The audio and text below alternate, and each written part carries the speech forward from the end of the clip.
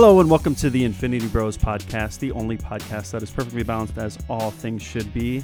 Today I have a very special episode for you guys, a little off of what we normally do, but if you're familiar with our Time Stone episodes or our Reality Stone episodes, this is something that you guys will be looking forward to here. So without further ado, I have two special guests today if they would like to introduce themselves. Why don't we start with Barney? Hi, I'm Barney Menzies and I am the project lead for Shiver. Hello, and I'm Charlie Menzies, and I'm the lead designer for Shiver. All right, so if you guys haven't guessed it by now, we're going to be talking about the Shiver RPG system, which is on Kickstarter right now. I could take a million years gushing about this in the introduction here, but why don't we get into the questions and we'll talk about it together. So my first question is, what inspired you guys and the team to make this? I would say really where this came from is two places really. We both have a really strong love of cinema and B movies. We grew up as kids watching a lot of movies we probably shouldn't have watched at that age, like watching Predator when we were like 10, right. That kind of thing. And we just had a love for that really strong genre cinema. And then when I started playing RPGs myself with my friends, I started to realise that I was always trying to replicate those cinematic experiences on the tabletop, and just trying to kind of create these wild movie type adventures, but was finding systems were blockading that experience in certain ways, whether that was kind of numerical dice or kind of other issues, and players, if I was running the game, struggling to kind of get on board or being intimidated by mechanics. So that's really what inspired us to kind of start making the move to bringing this to the tabletop, was to bring those cinematic experiences to life in a way that was accessible for everybody, for anyone who wants to try a tabletop RPG.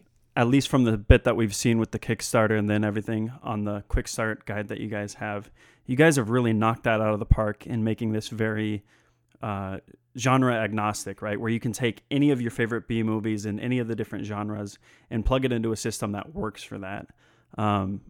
We'll talk about that more down the line, but I wanted to talk about specifically the art. You guys, looking at the Kickstarter page and then the quick start guide, it feels very like Hellboy, BPRD. It's a style that we're familiar with that looks absolutely gorgeous. Was that any sort of inspiration, or just did it happen to be coincidental? Yeah, so absolutely. Like Mike Mignola was a huge, big name on our mood boards when we were looking at designing the overall aesthetic of Shiver. We wanted to put a sort of art style together that really represented the things you can do in horror and the sort of broad church of genres it brings together. And so like a really graphic style that leaves a little bit to the imagination, but still has like that visual impact. We thought played best with those kind of stories. So we took inspiration from, as you say, like Hellboy and BPRD and Mike Mignola's work, but also from other areas like old movie posters, 80s metal band logos, Darkest Dungeon. There's loads of bits and bobs that we've kind of grabbed from and been like, man, there's so much cool stuff. The classic horror comics as well, like the Creepshow comics and things, definitely played a factor with the very kind of bold colouring and sharp shadows. It's just we wanted to leave enough room for people to have a little bit of room for imagination to project their own horrors onto what we were putting in front of them. Yeah, you guys definitely achieved that. And I think the way that the art plays with light and shadow in an interesting way there too kind of builds that suspense and makes it feel like you are in one of those, B-movie horror movies. There tends to be two different types of rule sets for RPGs. There's the things like D&D and Pathfinder and games like that, where it's very deep thematics and rigid rule sets, right? Like there's not, obviously people add supplements to things like D&D where you can play space operas or what have you, but really they kind of sit where they're at. And then on the other side, there's things like Fate Core, right? Which is so absolutely open-ended that somebody like me, I kind of get bogged down in choices and how to go about that. This feels, at least from the bit that I've seen, to really find that sort of Goldilocks spot where you guys have the ability to be flexible in the genres that you're playing, and the rule set supports that in a way where it's not so open-ended that you really kind of get lost in the choices that you have to make, but at the same time, it's not a linear path, right? At least from the bit that we've seen with the character trees, there's a lot of well done design that's put into that. And you guys really feel like this is a passion project, where you guys took the time to really build a system where you can do those things like, play the thing or kids on bikes or all these different genres. Can you speak to that a little bit? What made you guys, how did you guys go about finding that sweet spot in between those two different things? I think where you're describing kind of being between Fate Core and D&D is a really good way to describe where we were aiming, because we've got quite a broad experience with RPGs and we played a lot trying to figure out what was it exactly that we wanted to kind of make Shiver tick. And I think I agree with you that when you have something as loose as Fate, but as much as I love elements of that system, it leaves it too open-ended. There needs to be kind of clearer choice paths for players to have. And then the other thing that we really didn't want to have at the far end is so much mechanical crunchiness and numerical complexity that players would look at our game and look at the rule book and go, no, that's a bit too much for me, get intimidated and close the book and walk away. Because we were designing for more entry-level players who've maybe played one or two games of RPGs or no RPGs at all. We wanted to make sure that we didn't fall at either ends of those extremes, because both of those extremes are like almost terrifying to play, because either you have so much choice that you're paralyzed by not knowing what to do, but at the other end you're reading a wedge of rules trying to understand what you're supposed to be doing. And it was trying to find the balance that was enough rules to feel like there was structure, but not so much that it brought away from the narrative aspect or the easy to play and pick up nature of the game. Yeah, that makes sense. I think I'm always stuck being a game manager, a dungeon master, however you want to talk about that. And getting people into things like D&D, it's frustrating when you have to take like 10 to 15 minutes to explain to somebody how to take their turn or what an action looks like. And with this, especially with the dice set that you guys put together, does that in a really eloquent way, where it's just the two different types of dice. And then the math is easy and simple. You don't have to walk people through like this action does this and blah, blah, blah. But at the other end of that spectrum, right, this is so beginner friendly. But the other end of the spectrum is like me as a game master, the way that you've designed this, I have a lot of room to really put my own spin on it, my own flavor on the other end of it, right? I can, when we get the full set out, obviously in PDF or physical copy, we can dig into this more. But I feel like the game master has so much room to play with that system and build your own, awesome villains and your own set pieces and all this, more so than some others might allow you that freedom. And yeah, I think you hit it right on the head when you said like, this is very beginner friendly, but it doesn't lose any of that depth that some of these other systems have. Very well designed. Looking at the rule book. Oh, sorry, go ahead.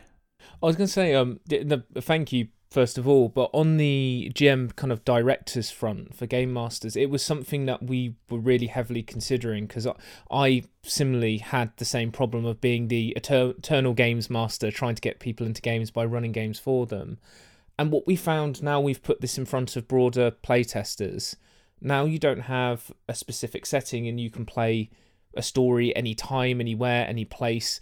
And as well, we've provided in the book more guidance on how do you actually tell a story, how do you structure a game for people, and really worked in taking the approach that players are going to be beginners, but also people running the game can be beginners too.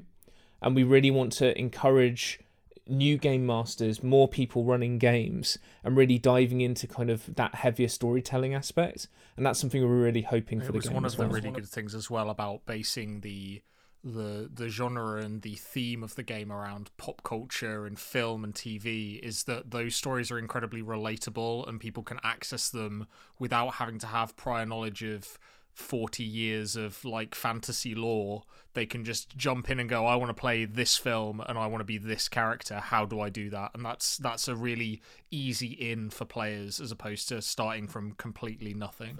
I mean, as an example, we had someone who hasn't really done much game mastering previously, and what they basically did was took a film that they loved, they took From Dusk Till Dawn, and put a different spin on it. And then we played that out. And because they had that framework, that reference of popular culture that they could rely on, and the system didn't blockade them from replicating any of the elements there. It meant that for a first game they were running in the system, they had a great time, and they were actually a really good GM. Like, they really, really enjoyed themselves. And I think that's where we're wanting to kind of get to, is encouraging more people to cross from the player's side of the table to the GM side of the table a bit more quickly. Absolutely. And I think you touched on something important here, which is like, the average person isn't going to know the intricacies of, the D&D setting, right? They're not going to know Faerun or the Tiefling or any of this stuff, right? But if you were to say to the average person, do you want to play a horror game that's like It? Do you want to play Stranger Things? They're going to connect to that a lot quicker than some of these more fan bases that have been around for longer and have these, very rigid rule sets to them. Yeah, I think you guys really did a good job with that. So looking through the rule book, it feels like you guys have drawn from a bunch of different wells with your design here. I noticed the Doom Clock, which you guys have, and some other rule sets that I've seen before, but done in a different way. And I think that's really cool that you've took these things and really put a spin on them that feels all your own. So it's not like a carbon copy of anything else we've seen before. What was your guys' inspiration for the rule sets, and did you draw from other wells and when you were making this more personal to how you guys wanted to see this look? I think from playing other games with a horror theme or some other RPGs, a couple that spring to mind were some of the Arkham Horror games with the kind of clock counting down to a great old one popping through and murdering everybody, or Blades in the Dark, were kind of definitely there in the back of my mind. But where the Doom Clock for us sat was, it was a mixture of tension building and a pacing mechanic to one, help kind of keep the tension up for players constantly, as well as provide consequence and kind of ammo for the director, the GM running the game, in order to kind of move the story forwards and give themselves like big moments that they could use to push things forward. I think really the big thing with the Doom Clock is that compared to the other examples I've seen across multiple games, is that we've inherently tied to our dice system. So the fact that every time a player rolls their pool of dice, there is that chance that if they fail and they roll some strange, it will have that consequence of ticking the Doom Clock up and bringing about some terrible event that is going to push the story forwards and put all the players in more peril. And we found that really makes just rolling your pool at any time more of a nail-biting experience for people, which is really nice, as we feel that there's the old phrase that rolls should be saved for tension, but we're finding that by having the Doom Clock rolling around in the background, it actually means that rolls create tension. And it also means that we get to bake in other sort of value questions for players when they're playing the game of, I've got this ability that lets me transform into this monstrous creature, but it comes at the cost of ticking up the clock, or I have an ability that's maybe really powerful, but I can only use it once per sort of clock section to make sure that people are engaging with the pacing of the game and thinking about doing things that are for the good of the party and the story, as well as what they would like to do. And it's an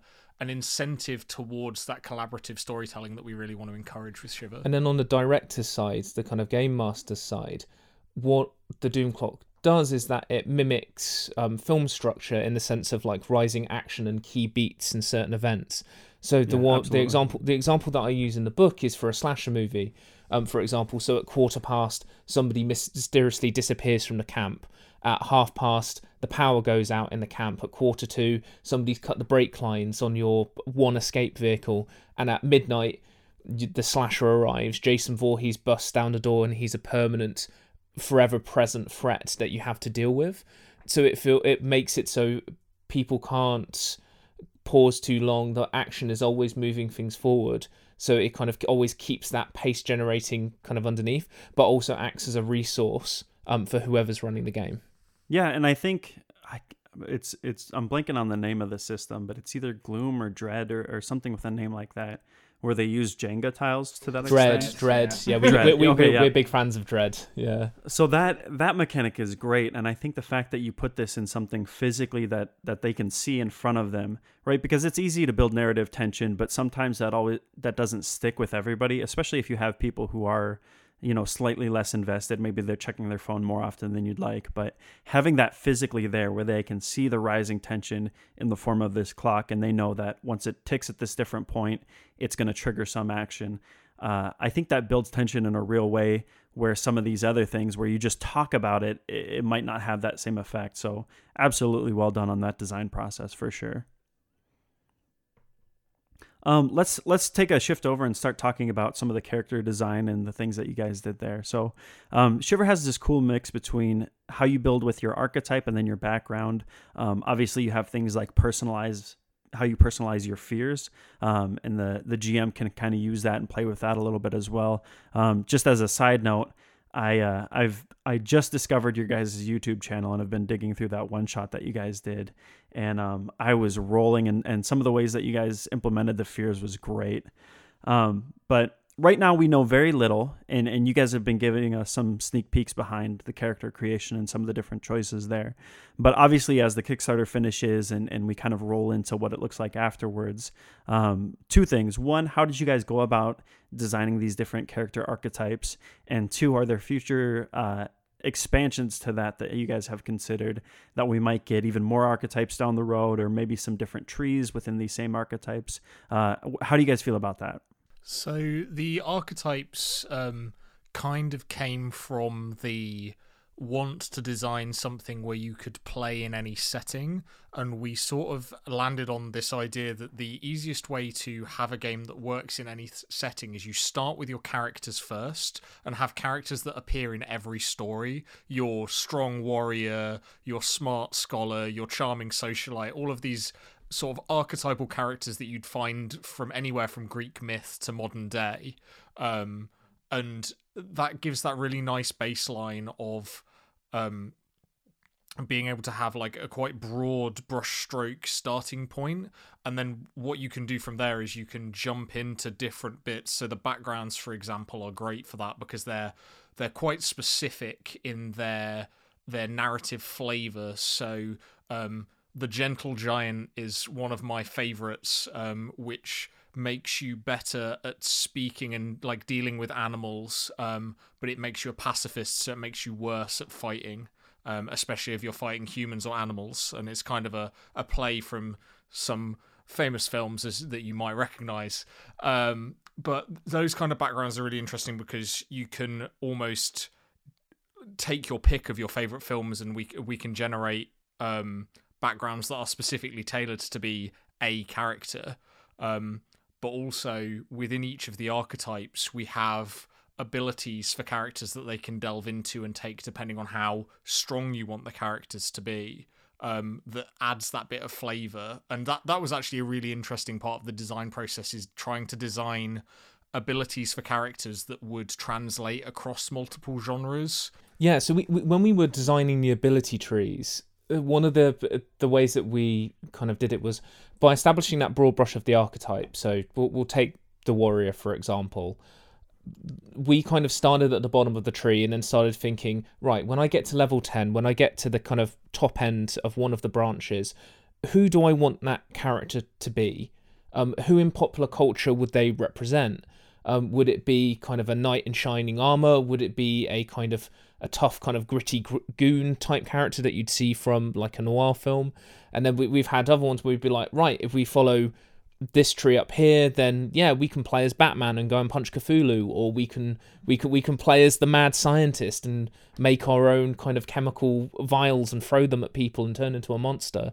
That really was where character and characters that we wanted to play, characters that we'd seen in popular culture, were what led the design process rather than what we wanted to see mechanically. It's what we wanted to see story-wise, and what we wanted to play as, and then began to meld the mechanics in with that, and began to meld that in with the abilities. That was definitely true of the earlier playtest sessions where we had a very limited number of abilities, and we'd play through the plot of some movie and a character would want to a player would want to bring a sort of attribute of a character that they baked into this story that we hadn't even thought of. So things like the mechanics to have a pet in the game, we hadn't even considered until one of our playtesters was like, I'd really like to have a dog in this game, and we're like, how have we not thought of that?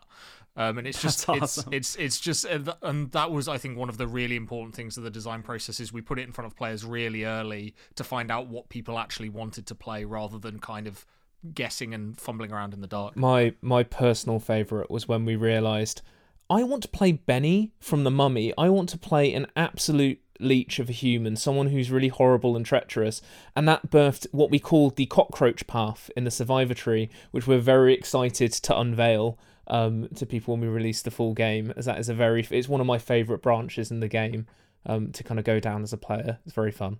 That's such a cool character. And you guys keep talking about this, and I think circling back around to it is very important.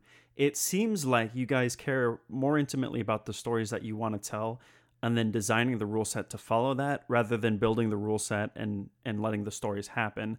I think that, like, that's something that you don't see a lot, right? If you look at anything that's powered by the apocalypse, it seems like they take the rule set and they're like, okay, how can I make this rule set fit my theme? And I love that the passion you guys put into this, where you're like, no, we have a clear idea of like the direction that we want to go, and then the rule set will come later, right? We care more about the stories that we want to tell than making sure that the math all works out. And then you guys did make the math all work out. And I think that's a testimony to your design. Thanks. I think it's something we really wanted to flip the script on, because as much as I love D&D and other systems, when I've wanted to try and do something quite specific or do a specific genre spin in a certain system, it is a lot of work. It's a lot of mechanical crunching to try and shift something towards a way that you want to play that ultimately doesn't work that way. So I think really what, as you said, that was our aim, was to flip that design process and be, right, let's focus on the broad gamut of stories we want to tell, and then provide that once we understand that and understand the themes that people are going to explore and the kind of areas of pop culture that people want to explore, then build a comprehensive toolkit underneath that people can go wild with and tell any it's story. interesting as well, because railroading comes into conversations a lot when you're talking about RPGs in terms of story, but we don't usually talk a lot about how systems railroad you in how they want to play. And that, I think, is quite an interesting thing that we wanted to play with Shiver, is we don't want to force people's hand in how they take the system and play with it. We want to give people as much option as possible without it being overbearing. Yeah, and I think I wouldn't have done this interview. I wouldn't have stepped forward into this if this wasn't something that I really was excited about. And I've been thinking for some time about, how do I do an RPG? How do I host a session? What system do I use to have something like, there's the Nemesis board game and some of those hidden role board games where you don't know who's on your team and who's against you. And specifically, I love that idea of like being abandoned on an alien ship, and you believe that everybody's on your side, but what if somebody isn't? And the value of a system like this is it is open-ended and allowing you to do those things and not being bogged down by the rule set. And so when I looked at Shiver, that's the first thing that came to mind, is like, the big popular thing right now is everybody's playing Among Us, right? How would you play Among Us in an RPG that exists today? And there isn't one.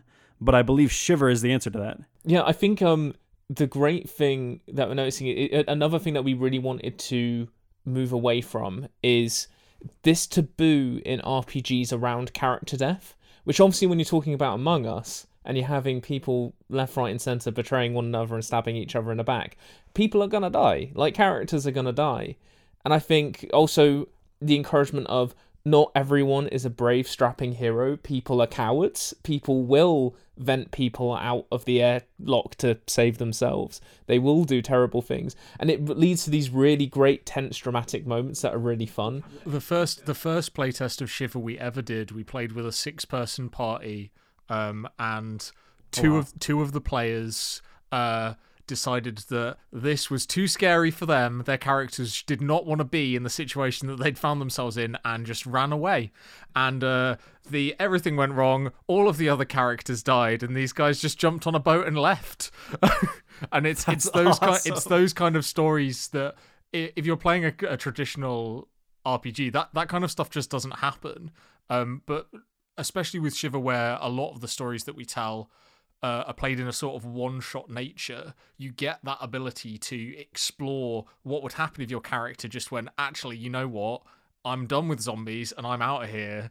And you get to explore those ideas. And although we have played longer form campaigns, I think one-shots is one of the where areas that Shiver really shines in exploring those kind of ideas. I'm a strong believer as a designer in narrative finiteness. So I know that for D&D, the campaign's gone for years and years, and I'm in a campaign currently that we've been playing for about a year and a half. But the thing is that I feel like with stories of that length and that intensity, there is always that opportunity for people to burn out, for the story to fizzle out, for kind of conflict to die down and the tensions to die down.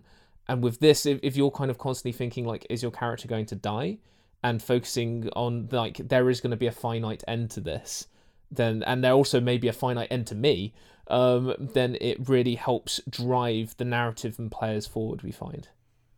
Yeah, I think there's two things here quick. First is like, this really lends itself to just a party, right? If you have people sitting around, you know, you're hanging out, having food, watching a show or whatever, you can pull this out and be like, hey, who wants to just run through a one-shot with me? Like, let's do a Friday the 13th one-shot. And I think this lends itself well to those sort of smaller atmospheres. And then the second thing is like what you touched on here with having a character like Benny from The Mummy, right?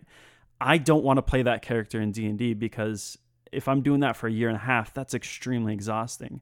Now, doing that for 1 or 2 sessions for a one-shot is like exactly what I want to be doing. Like, that sounds highly interesting to me. So yeah, absolutely well done in making this that sort of more bite-sized and finite thing. And I think that lends itself well to stress and building tension as well, where like in D&D, if I were to lose my character, that's obviously a very heavy thing, but like I do everything that I can to make sure that that's not going to happen. But in something like Shiver, like that brings a level of excitement and tension to it in a way that you wouldn't get somewhere else. I think the one thing we'd like to stress is that although we enjoy playing one-shots and it is designed with kind of more finite stories in mind, there is room to play longer stories. We've tested that and played a long-form campaign. That was really, really interesting. And we found that actually, because I'm from a film and TV background, that right. when we're approaching the one-shots, it's more like approaching a movie, like an actual horror film. Then when we're approaching a long-form campaign, it starts to format like TV. So people can die in an episode, but then a new side character gets introduced and joins the group, helps solves a mystery, maybe disappears from the sidelines. So we find it's really good in that sense that the TV format, as it were, the episodic format, allows players to jump in and out with a lot more flexibility, which we know is also something that larger parties struggle with. It's the worst thing about the weekly game. There's always somebody that can't make it, and if you're playing in that kind of episodic format, it's so much easier for people to drop in and out. And yeah, I think there's some flavor to like doing a campaign or something that's, you know, the monster of the week, and these shows like Buffy, or even, you know, a Stranger Things on the tabletop, where you have every episode is something new and exciting, and it doesn't, like you said, it doesn't matter if, you know, Jimmy can't make it this week. It's still, you know, bake it into the story for that week. Yeah, it's like Jimmy's got chicken pox, so his mum won't let him come out to play, kind of thing. You can narratively work it in really easily. I don't know if you guys would be familiar with this, but there's a video game called Blackout Club, which is these kids start of exploring their neighborhood, and there's a spiritual entity or something that they can only see when they close their eyes in the video game, and they're trying to like free their parents and everybody from mind control, and it's very like kids on bike style. And I have not gotten the guys to play that game yet. I've been ragging on them for I think a year and a half now. But I think introducing them to this system and saying like, okay, we're sitting down and we're solving the mystery of what's going on with our parents in this neighborhood. And I think this lends itself well to those sort of things. The second part of that question that I touched on earlier, obviously we've seen a little bit of how the characters are going to be built and some of the different trees that you can go down. I think as of yesterday recording this, you guys put up a picture of, I want to say the Fool tree and what that looks like.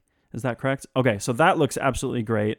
And we're going to get obviously more of that when it releases, but are you guys hopeful for supplements down the line, or is it, hey, once we do this Kickstarter, this is kind of it, and we're going to work on a different project. Yeah, absolutely. We've already started planning what we want to do next. We've got quite a lot of really exciting avenues we'd like to explore in terms of maybe some more genre-specific support. So obviously we've got really broad brushstroke sort of abilities and archetypes at the moment, but looking at maybe, okay, I want to play specifically a gothic horror setting, and what's the toolbox that I need for that? What kind of characters are going to pop up in those stories? What kind of enemies are going to pop up in those stories? What kind of guidance can we give people on the narrative tropes around that genre? So we've got some ideas like that for digging deeper into specific genres, but we've also got some ideas with more succinct story worlds as well, sort of teaching genres through a specific story or specific world as well. That makes sense. And I think that touches well into what I wanted to talk about next, which is like, if you were to go to the Kickstarter right now, there's the different levels that you can hit. And the thing that interested me is beyond the regular core set, you guys also offer the Cursed Library, which has these different stories within it. You know, it's almost like a campaign guidebook or whatever for these different genres or different one-shots that you have. Can you talk more on that? Because I am absolutely fascinated by what you've got in there. So the Cursed Library, the idea was to really emphasize the fact that you can play any story anywhere as anyone. So we started out with our kind of our two base stories were All Hallows Eve, which is very much 1980s kind of kids on bikes exploring a spooky haunted house, and then we have The Lost Ship, which is a frosty Arctic adventure with a kind of military group trying to find a lost research vessel beyond the Arctic Circle.